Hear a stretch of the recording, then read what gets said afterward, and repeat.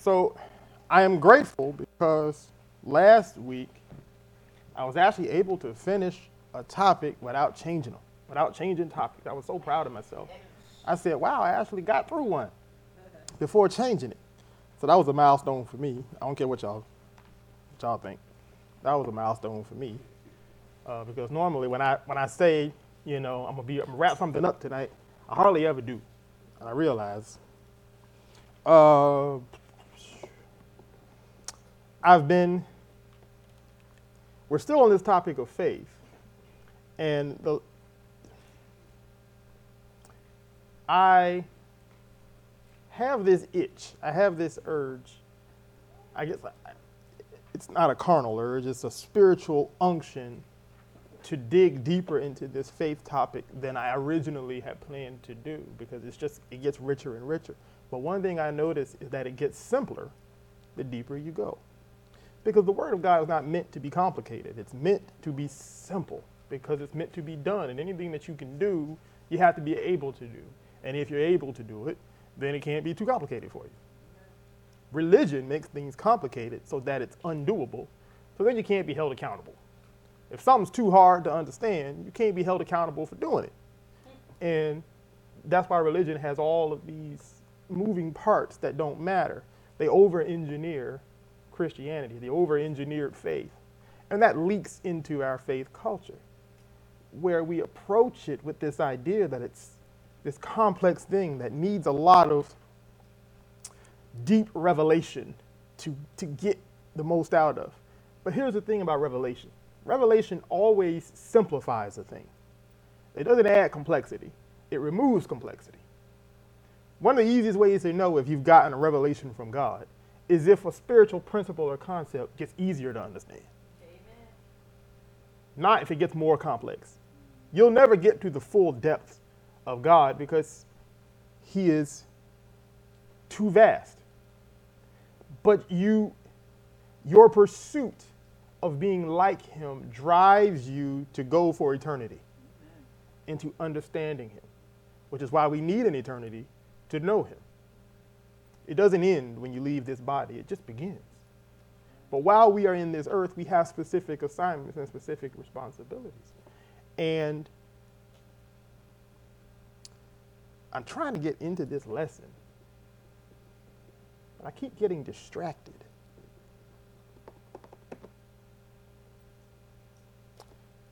There are 4 stages to a diesel engine.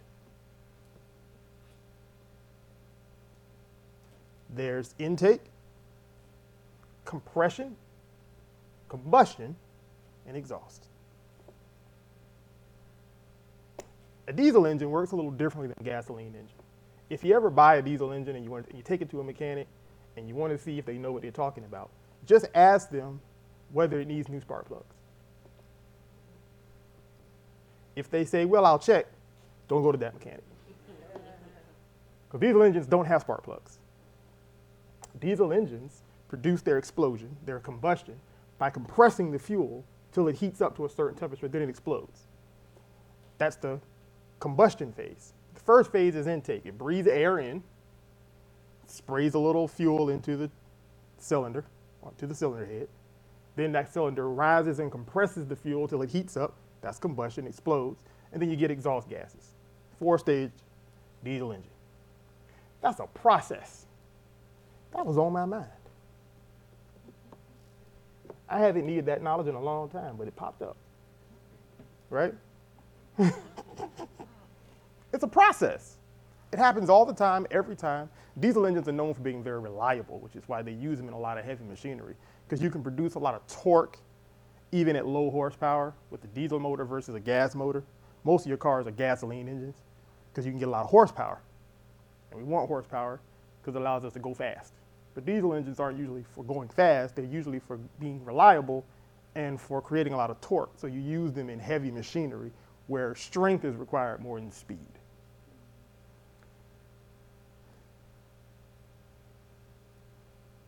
But that 4 stages is constant.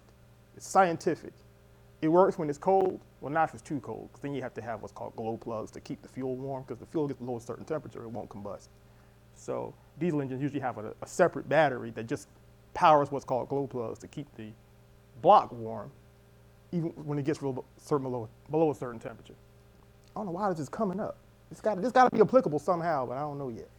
But it's a process. It's a system. I was trained on that system. I went to the Navy diesel shop. They sent me there for a few weeks. And every day, we had to take an engine apart all the way down to the nuts and bolts and then put it back together by the end of the shift. That was the same engine. Because when the aircraft carrier comes in, it's got dozens of, anybody ever been in the Navy knows, they got fire pumps everywhere. Because a fire break out on the ship, it's a disaster. So they got fire pumps, and all those pumps are diesel powered.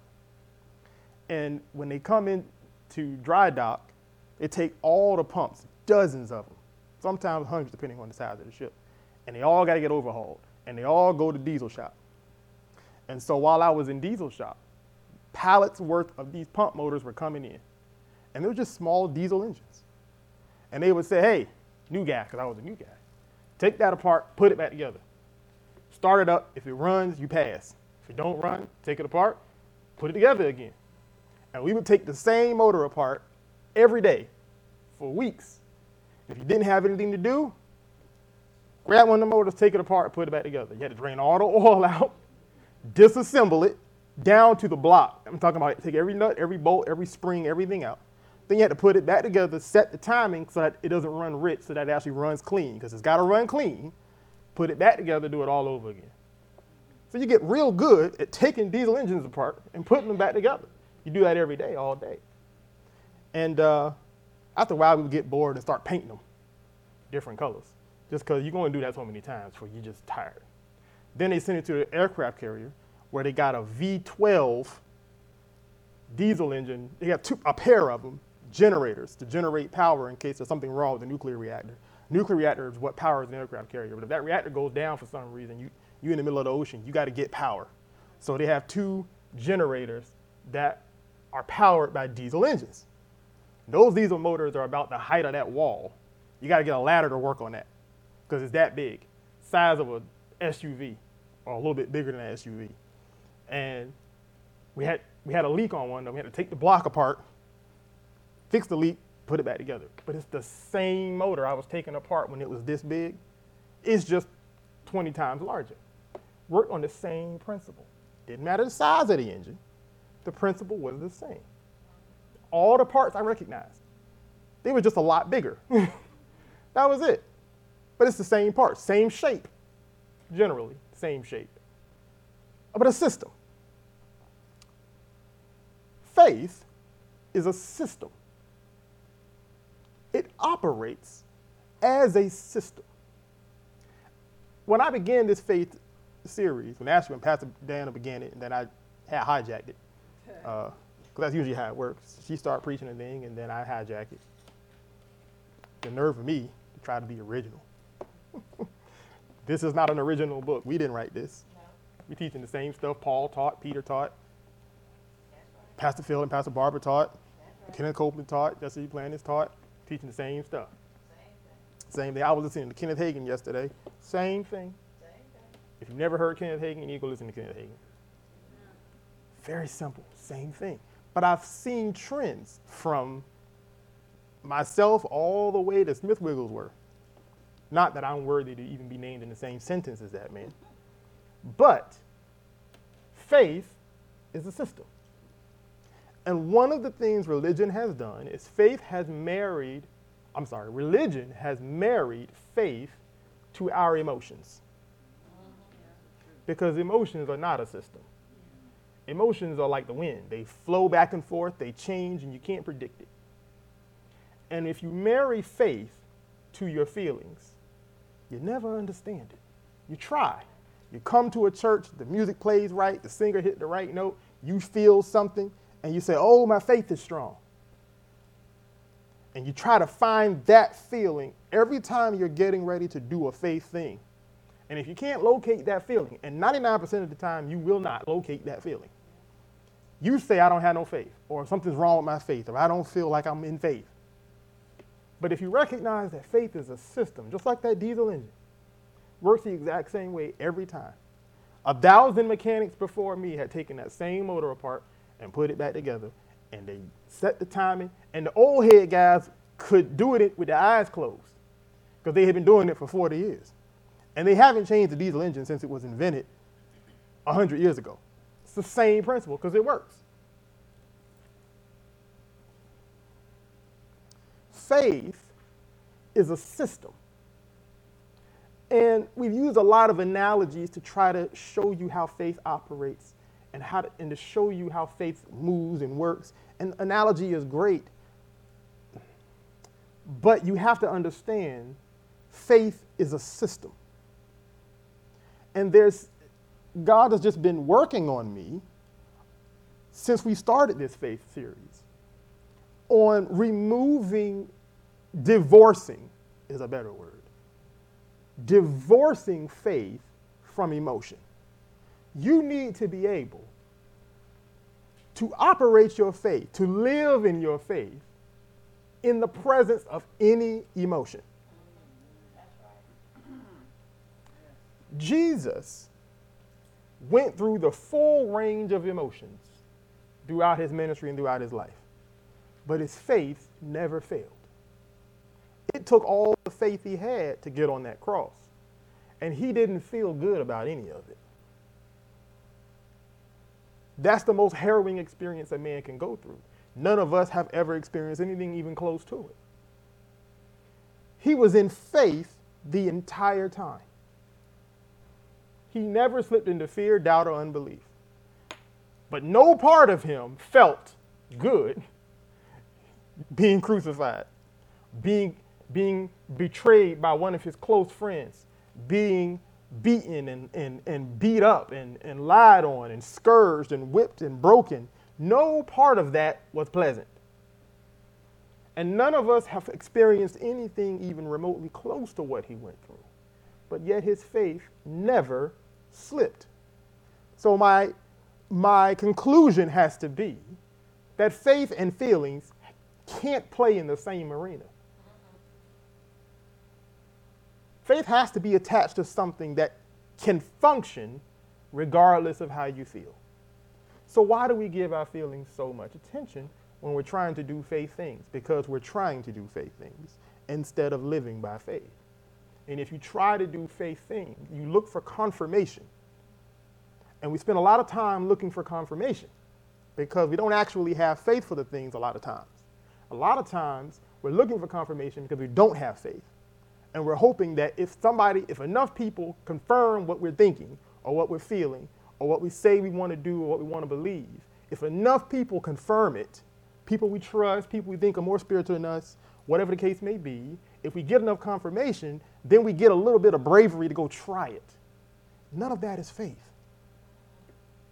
Faith begins by confirming itself in the Word, because all faith comes from the Word. That's how I'm getting into this. Because tonight we're going to talk about, now we talked about for the last few lessons, we talked about the mind of faith, how faith thinks. Tonight we're going to talk about the heart of faith, where faith lives. Because faith lives in your heart. All faith begins in the heart. That's a good note if you're taking notes. All faith begins in the heart. Now I'm going to take you to a scripture that we know very well, but in the course of studying for this particular aspect, the Lord revealed something to me that just jumped off the page to me. Go to Luke chapter 8.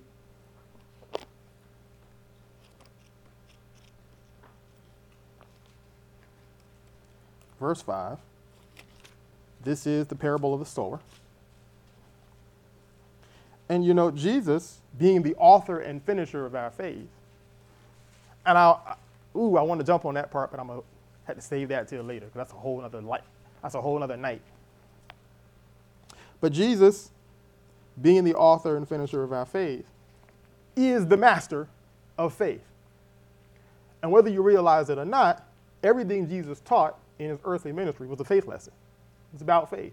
Every time he rebuked his disciples for something, it had to do with their faith.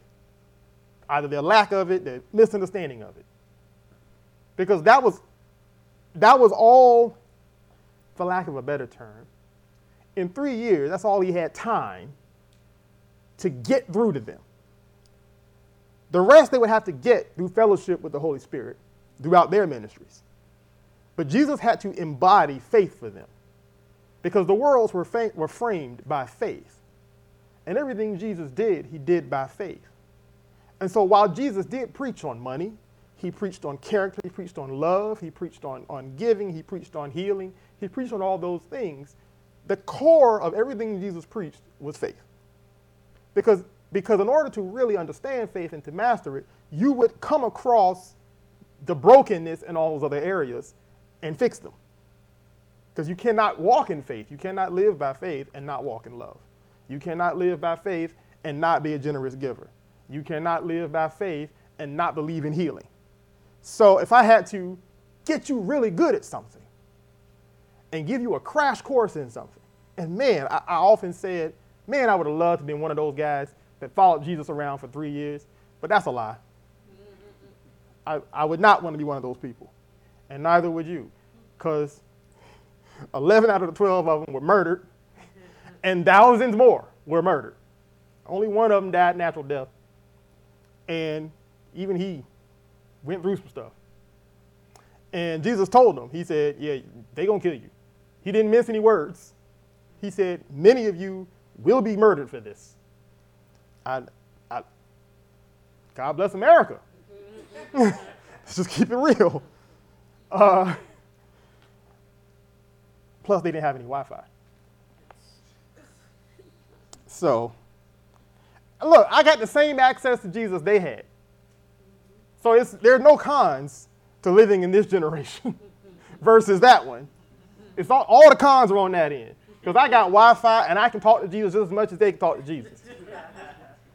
So that's a win-win. Thank God for the resurrection. Because we all talk a bunch of junk. Man, if I had a time machine, I would go back then and sit at the feet of Jesus. You don't pray for an hour today.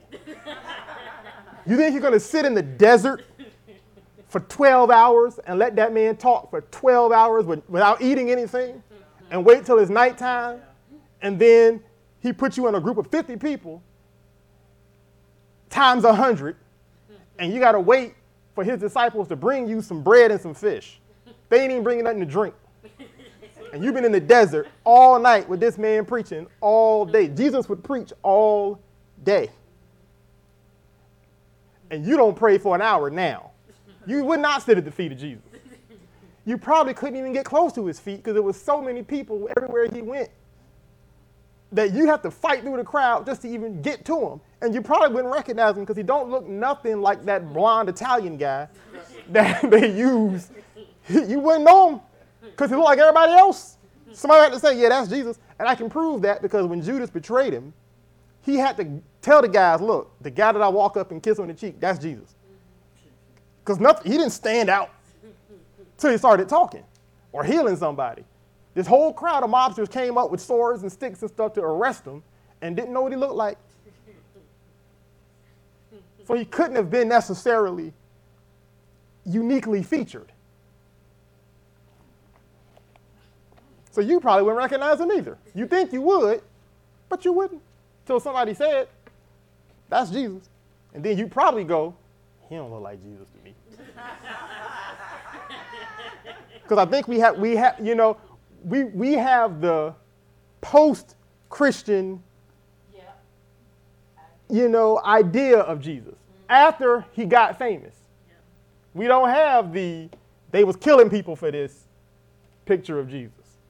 We grew up in a society where Jesus is famous and posters of him all over the place, and they made movies about him and stuff like that. And even though we live in a broken culture and a broken society that desperately needs Jesus, there's still a certain amount of reverence for him overall that did not exist at all in his day. He was a celebrity, till he got crucified. Then they tried to make him a nobody. So, no, I would not want to be back then. There is no benefit to being back then. They wish they could be here. You mean to tell me there's such a thing as Wi-Fi and I can still talk to Jesus? They wouldn't give that up. So anyway, Luke chapter 8. This is the parable of the sower. Sower went out to sow his field, verse 5. And as he sowed, some fell by the wayside, and it was trodden down, and the fowls of the air devoured it. Some fell on a rock. As soon as it sprung up, it withered away, because it lacked moisture. Some fell among thorns, and the thorns sprang up with it and choked it. And others fell on good ground and sprang up and bare fruit 100-fold. Then he said, he that hath ears to hear, let him hear. It's an interesting statement. We always breeze by that statement. I breeze by it, you breeze by it, because you, like I, thought that Jesus was saying, listen to what I'm saying. And that's not what he said. Anytime you see words in red, there's a meaning to it, because that's Jesus talking.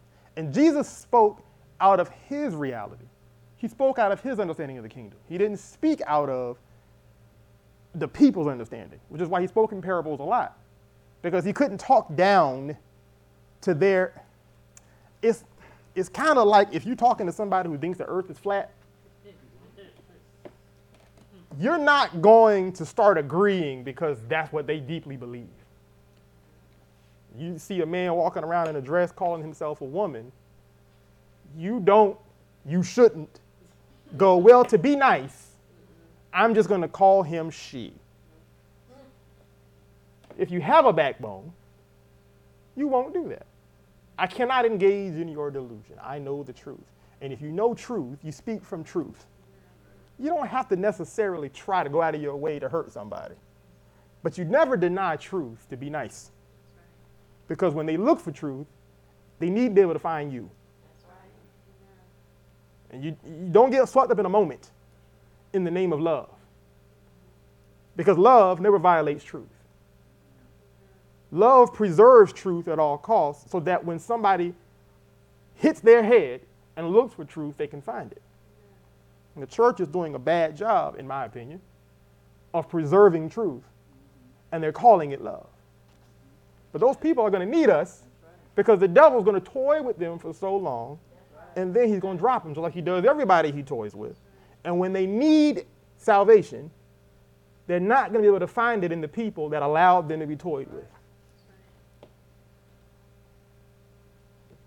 Jesus spoke out of truth. So when he said things as we would understand them later after we were filled with the Holy Ghost and got revelation. But at this point, we didn't have that revelation. So it sounds like he's saying, listen to me if you can. But that's not what he's saying when he says, he that hath ears to hear, let him hear. Verse 12, or verse 11. Now the parable is this. The seed is the word of God. Let me ask you a question. Where does faith come from? Word. Faith comes from the word. Thank you very much. See, we get taught well in this church. Those by the wayside are they that hear, and then comes the devil and taketh away the word out of their hearts, lest they should what? Believe and be saved. They on the rock are they which when they hear, notice that word here, receive the word with joy, but they have no root. So for a while, they what? They believe, and in time of temptation, they fall away. Now remember last week we talked about the persistence of faith? That faith has a persistent character to it. It never gives up. You can't move it. The Bible calls that patience. We're going to talk about patience. James goes into detail on that. Verse 14, and that which fell among thorns are they which when they have heard go forth and are choked with cares and riches and pleasures of this life, and they bring no fruit to perfection. They never mature. The fruit never matures, he says. Perfection meaning they get stuck in one spot. Now, I noticed the things that he brought up. He said cares. Let me sure I quote Jesus right. Riches and pleasures. And that stuck out to me. He said, because you mean to tell me that riches and pleasures can cause your faith to not mature. And he said to me, comfort. You can get to a place where you're comfortable and your faith never matures. He says that they don't bring it to maturity. Because remember what word is. Word is faith seed. Word is sown. Let me give you what the Lord gave me. If you're taking notes. The word is sown. The heart either cultivates or rejects the word. And according to Jesus, it can cultivate it at different levels. I can only give y'all the surface tonight. I got to go to each one of these points deeper. The fruit of the word is faith. The fruit that Jesus is talking about in Luke chapter 8 is faith. The fruit of faith is healing, finances, relationships, etc. But the fruit of the word is faith. Faith, the word is sown, and it is cultivated to varying degrees. Some, it never gets a chance. The devil comes and steals it right away. Some, immediately, they feel good. But they don't have a root, so it withers. Some, they actually get a root, and it begins to grow. But then they get comfortable. They get comfortable, and comfort can be distracting. How many of you were broker than you are now? And you started this faith life, and you got to a certain point, you got a couple of things, and now you've shifted your mindset to maintaining those things, and you are not where you should have been by now. Amen. And I raise my hand too. Amen. Because you can get just rich enough where your faith goes, where you rather say, okay, faith, this is good enough.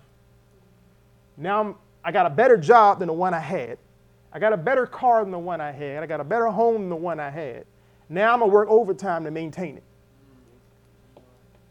Because I worked out my calculations where if I do enough overtime and I do enough this, and if we have this on the side, we can be all right. But when you had none of this, it was all faith all the time. Lord, I believe your word. Lord, this. And you was praying and confessing. And then you get out that hole. And suddenly you're trying to maintain what you didn't give yourself. And you stop trusting God because now you feel like you got it. But you didn't have it 10 years ago. That's an easy trap to fall into. We've all fallen into that trap. And I can prove it because ain't none of us got a Bentley yet. That's how I'm judging your faith. No, I'm just playing. I'm just playing. That was a joke. You might not even like Bentleys. To be honest, neither do I. Not really. They're beautiful cars. They really are. But if I'm going to spend $400,000 on a car, I'm going to buy a Rolls Royce. That's just me. Phantom, you know. And I would spend $400,000 on a car because I like cars. But because I like cars, I'm real picky about them. You know, I'm not the go get a Ferrari guy just because you're supposed to have one. I don't like Ferraris. They're not very practical. But anyway, I have a whole, me and Ferrari have beef. I have beef with Ferrari because I hate how they run their company. And I'm saying that to Ferrari. I don't like how you run your company. But that's just me being a car guy and being a car snob. I'd rather have a McLaren.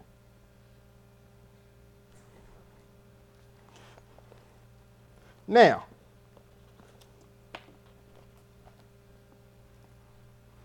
the good ground is they, verse 15, which in an honest and good heart, having heard the word, keep it, and bring forth fruit with patience. Now remember James. I'm gonna go to James real quick. James defines patience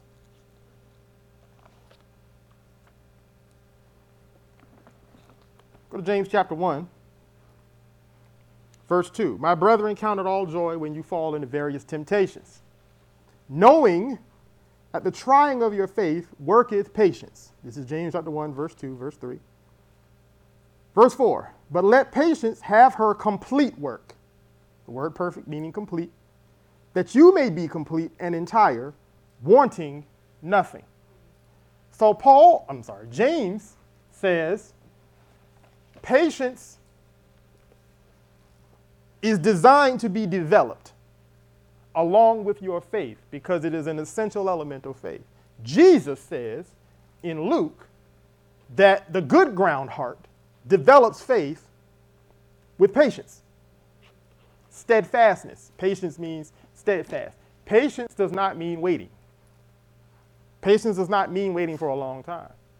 Patience means being stable while you wait.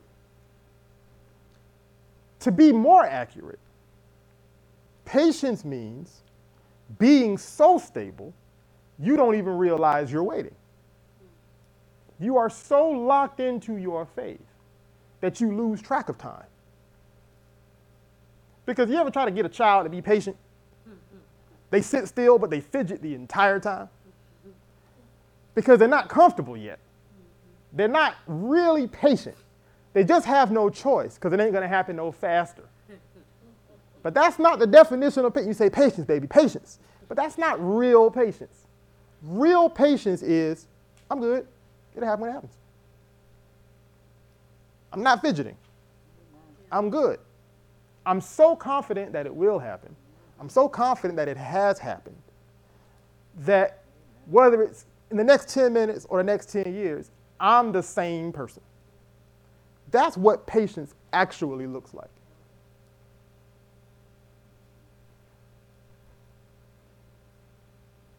And that's the type of patience that developed faith generates in the heart. But I want you to notice something Jesus says. He says, in the good ground heart, when the word is sown, they keep it. And the word keep there, it's the same keep that, remember when God gave command to Adam to dress and keep the garden? You know, Jesus is using a garden analogy here. Keep the garden meant protect it from predators, protect it from interference. It doesn't just mean I hold on to it. It means there are things that are going to come to try to remove it, and your job is to keep it, to build a wall around it, to build a castle around it, to make sure that it cannot be harmed by outside influence. So now that we're all on the same page there, let's go back to the heart. Since we're in the heart, let's go back to my notes on the heart. If you're taking notes, write this down. Access to the heart is controlled by the mind. And this is why we spent so much time on the mind the last few lessons. Because you cannot treat your mind like a garbage dump and protect your heart. Because the door to your heart is your mind. And we let our minds fill with things that violate the word in our heart, or the word we claim is in our heart, and then wonder why no faith is coming from all that scripture we're reading. Because you're reading scripture, right? And you're listening to teaching, right? And you praying and all that good stuff.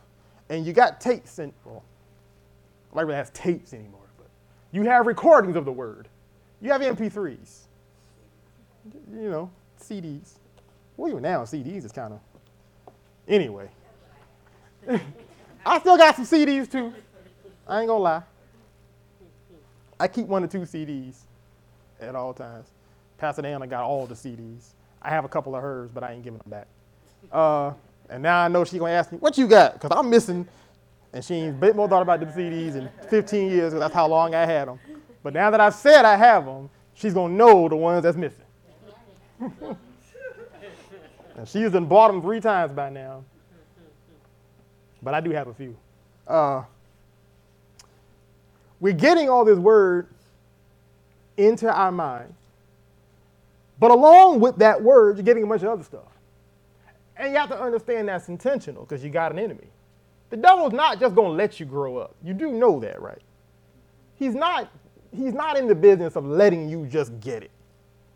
When you hear a teaching or you read a scripture, he's going to come. And he's going to challenge you in your mind because that's the only place he can. He has no access to your heart until you give him access. Well, how do you give him access? You let him hang out in your mind for a while. And the longer he's there, he begins to infect your thought processes. And it can take time. But he lives there.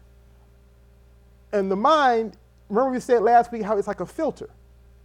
It's a filter into your heart. But you know, if your filter gets clogged up, eventually it stops filtering. Then the junk that's in the filter starts getting down into the area where it shouldn't get. That's how your mind is. Now, how long it takes depends on several factors. But I'm sensitive to things that I know if this gets in, it's going to affect my faith. It might be different for different people. I'm not here to create a doctrine on what is and isn't right, because ultimately, and I'm going to say this, because there are some things that are just blatantly wrong and shouldn't be in your mind, but ultimately, not everything that is legal, for lack of a better term, is good for you. It might be some things that are okay, but when they get in your mind, they challenge the word in your heart. You have to be able to hear the Holy Ghost give you instruction on that's not for you. I'll tell you one thing for me. See, I'm very intellectual. I've always been. I like history, and I like philosophy, and I like those things. And I went through a phase where I was over intellectually trying to understand the Bible in place of having an experience with the Lord. So I was reading all these books and listening to podcasts and watching all these videos and trying to build my faith through scientific endeavor. And I was getting so confused till I started doubting whether God was even real. Just because this one guy with a PhD said this one thing, and he said, well, it could mean this. And I didn't have a good response, so I said, well, maybe he got something to that. And that was a years-long battle for me. And I realized I didn't have that problem when I didn't listen to those people. I was happy with the Lord. And the light bulb went off. The Holy Ghost said, you and me are cool. But you adding these people in, and I ain't spoke to none of them. And you're trying to have in your mind what belongs in your heart. You're not going to know me intellectually. You're going to know me the way you know anybody, through experience. Those PhDs, those doctors, they don't know me because they read a bunch of books about people that said they knew stuff about me. And yeah, the book is old, and there's a lot of cool history in the Bible. But you know God because he's alive. If your God is only on paper, he's not a living God. A living God can speak for himself. And he will speak to you if you want him to, if you ask him to. And the core of your relationship with God is going to come from that. And anything that happens in your intellect above that is either going to challenge it or support it. But it's not going to be the core of it. And once I got that revelation, I stopped listening to those things. And every so often they pop up, you know. And that little itch comes because I still like Bible history. And there's good stuff. There's good Bible history. There's a lot of good things to learn in biblical history and ancient languages and all that stuff. There's nothing necessarily wrong with that. But I was taking it to a place and letting it sit in my mind where I was up at night questioning the nature of God and if he was real. And I had seen demons cast out my whole life. And I still prayed in tongues. I'm not crazy. I wasn't making that up. But you can be a tongue-talking believer and question whether God is real just by letting your mind hold on to thoughts for too long. That was my battle. Because not everything is necessary. And you got to know you. And anything that can attach itself to your faith growth process in your heart, you have to keep away from your heart. It could be anything. Maybe you're too into cars. Thank God that's not my problem because I like cars. But you can be so into cars that it gets in the way. Maybe you like clothes. Lord, I hope not, because my wife would be out back. No, every time she steps out the house, she has 5 outfits. The first 4 she tries on before she puts on the one she's going to wear. That's why it takes us forever to get anywhere.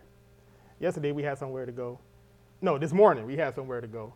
And I was sitting on the couch just wasting time. I made some breakfast and chilling and playing on my phone and stuff. And she's in the bedroom for an hour getting dressed. And she said, baby, ready? I said, nope. She said, you going to get ready? I said, yep. She said, you going to do it now? Because I'm about done. I said, okay. I got up. 5 minutes later, I was standing at the door with keys in my hand. What's taking you so long, babe? Took me 5 minutes. She been going for an hour. That's how y'all ladies are. So thank God. But maybe somebody's too into clothes. And it gets in the way. Doesn't matter what it is. You got to be sensitive to the voice of the Spirit. And you'll know because if there's any word in you, it's fighting to be kept. And sometimes we just step over it. We go, okay, I'm all right. I like this show. And you give your mind to your show. And it gets into your heart. Now your heart is not kept. And you think you have good ground because you don't disagree with the word.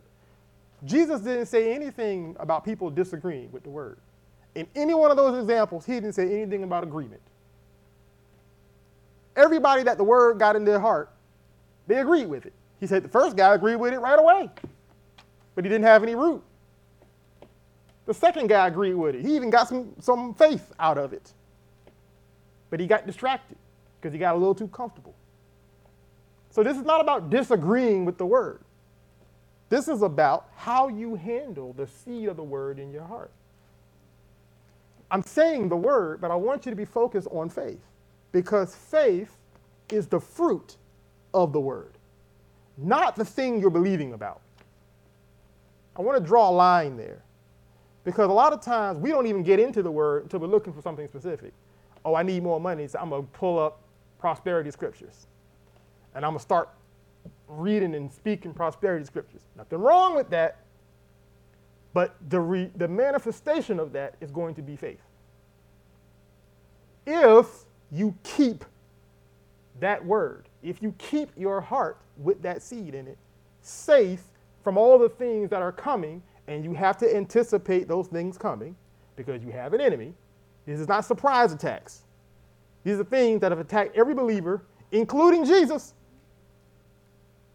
Jesus was filled with the Holy Ghost and had fasted for 40 days and 40 nights. And immediately after that, the devil showed up after a 40-day fast. Nobody's more spiritual than they are after 40 days of fasting. And that's when the devil showed up. And the entire attack was in Jesus' mind. The entire temptation was in his mind. And I can take you through that, but I don't have time. So you're going to be attacked. Don't think of temptation as just the devil wanting you to do something bad. Most of the time, temptation is not that, which is why we miss it. Because we're waiting for some good-looking woman to turn your head from your wife, or somebody to roll up with some drugs and say, hey, man, take a hit, or somebody to get in your face and try to make you fight. And we call those temptations. And those are real obvious ones, so we kind of have a defense against those, or we fight a little bit harder against those. But that's not most of your temptation. Most of your temptation is stuff that you allow in your mind because it don't look bad from the outside. You have to learn to judge what is good for you by what is good for the word in your heart, not by what is bad looking or good looking. But you have to be conscious of the state of your heart at all times. Otherwise, you'll let a lot of stuff get into that filter that you don't even realize. You get a family member telling you how to, man, we can make some money doing this. And you go, well, yeah, that don't sound too bad. That don't sound too bad. But you've been cultivating this word in your heart. And that word is building faith in you. It's building an image in you. And one of the things we do a lot of times is we justify a shift in direction and call it the end result is the will of God. If God wants me to be rich, why can't I get rich that way? God wants you to be wealthy, but he wants you to be wealthy by faith. And to get wealthy by faith, you have to be good at cultivating faith in your heart. Does that make sense? There's a lot of rich people that don't have no faith. Every way of getting wealthy is not your way. It's not God saying, go get it any way you can get it.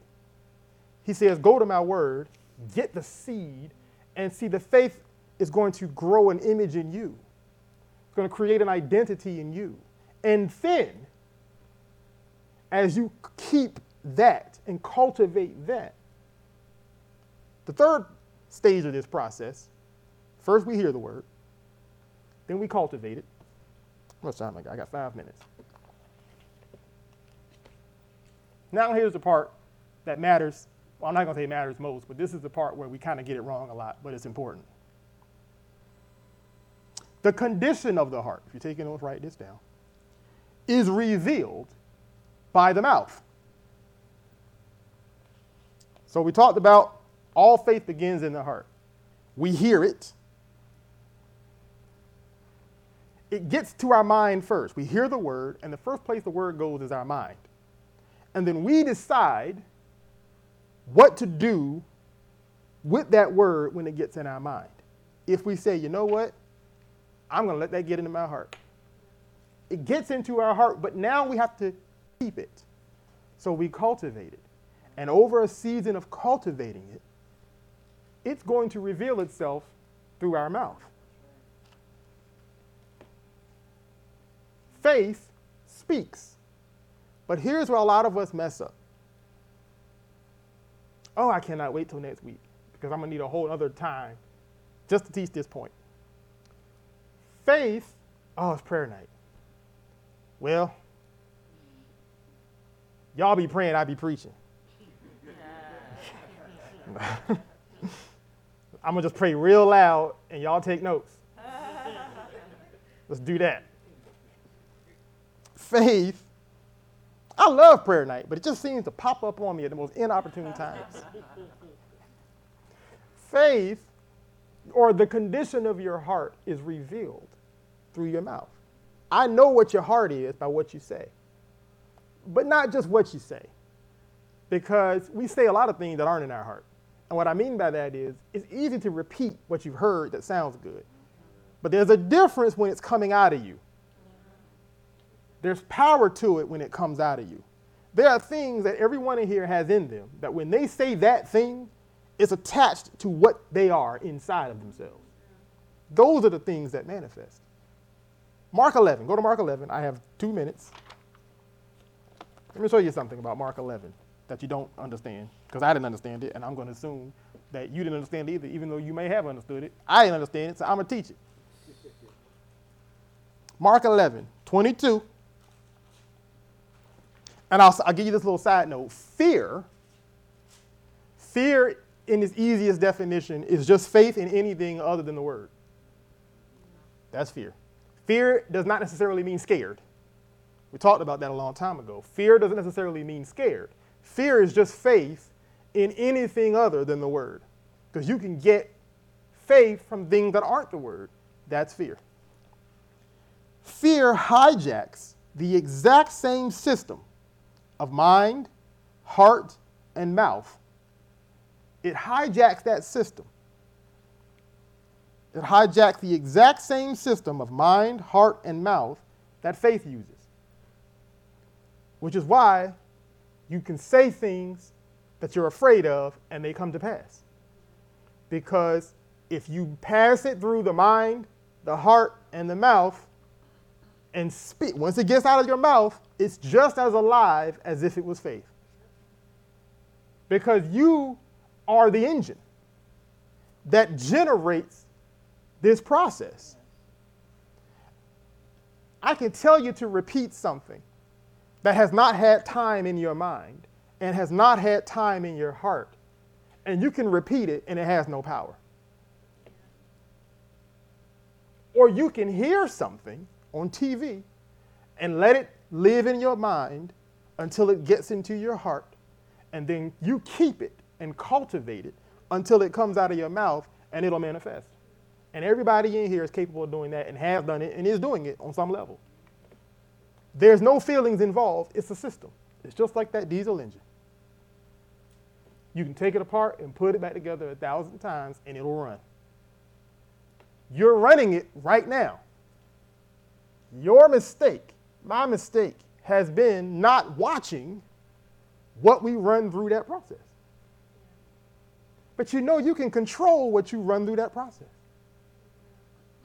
Oh, that's the beautiful thing. Because I love processes. I don't like feelings. Because feelings are fickle. They move around. They change. Something happens, you feel good. Something happens, you feel bad. And now I got to be a whole different person based on how I feel. See, I don't like that. That's not how I function.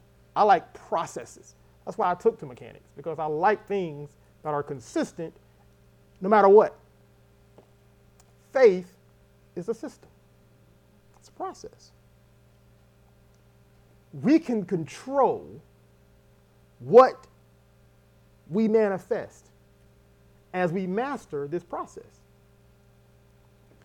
But I got to come back to teach you that part. This is all surface level stuff. I didn't even get into Mark 11. Because believe it or not, and you believe it because y'all are believers, that's actually what Mark 11 is about. Now, Mark 11 has been preached masterfully so many times by so many great men and women of God that I dare not claim to teach it better than anyone else. But I got a revelation about Mark 11 based on this principle that I've never seen before. And I've heard it preached since I was a child. Dad and Mom got great revelation. Mark 11 is so loaded, you can read it 20 times and get it something different every time you see it. But it all connects. But I saw something in Mark 11 that I've never seen before. And it relies on your faith in this process. Because remember, when Jesus taught, he spoke from his truth. He spoke from the truth. He didn't speak from their understanding. He knew they couldn't understand half of what he was saying. He was making a record so that once they had gotten the Holy Ghost, they could go back. He said, the Holy Ghost is going to bring back to your remembrance everything I've taught you. Half of what Jesus said, he knew they didn't get it. But it was for us. It was for us. And it would be for them once they had the Holy Ghost. So you don't read the scripture in the understanding of the words alone, because you'll be just like the disciples before they got saved. What does he mean by born again? Nicodemus said, can a man enter his mother's womb again? Because born again didn't make sense. We know what born again means now because the Holy Ghost has revealed the meaning to us. But Nicodemus was a Pharisee. He was educated. He was a ruler. And this grown man said, can a man go back into his mother's womb? Because Jesus said stuff that wasn't for them at the time. It was for us. You understand? Mark 11 is for us. And the meaning of it has been lost in the religion. But I found the meaning. And when we come back, we're going to get into it. Amen? Yeah. Amen. See, now I'm excited. Now I want to teach. That was just my intro. Now I really want to get into it, but I'm out of time.